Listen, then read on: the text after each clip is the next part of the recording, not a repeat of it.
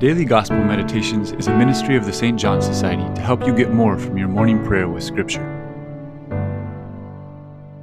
Today we read the Gospel of the Visitation of Mary to her cousin Elizabeth.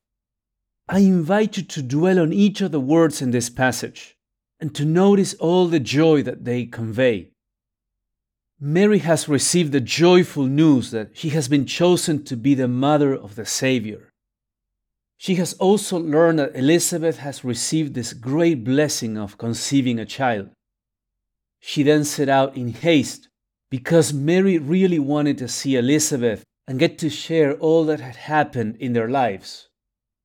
And also in their coming together, in the words they exchanged, you can tell the joy of these two women.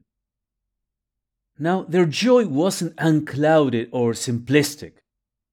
There were a lot of uncertainties for them. It wasn't clear what people were going to say about them, especially about Mary. She didn't know how Joseph would react to the news. If I were to place myself in their situation, I think I would feel anxious and quite worried about how things would unfold in the future. And yet, Mary and Elizabeth were centered and grounded on that joy. The joy of having received God's affirming love, manifested in the vocation and graces that were given them. Joy was a consequence of all they had received, but it was also a choice, an attitude they adopted. One of the elements of that choice is how they decided to share what God had done with them.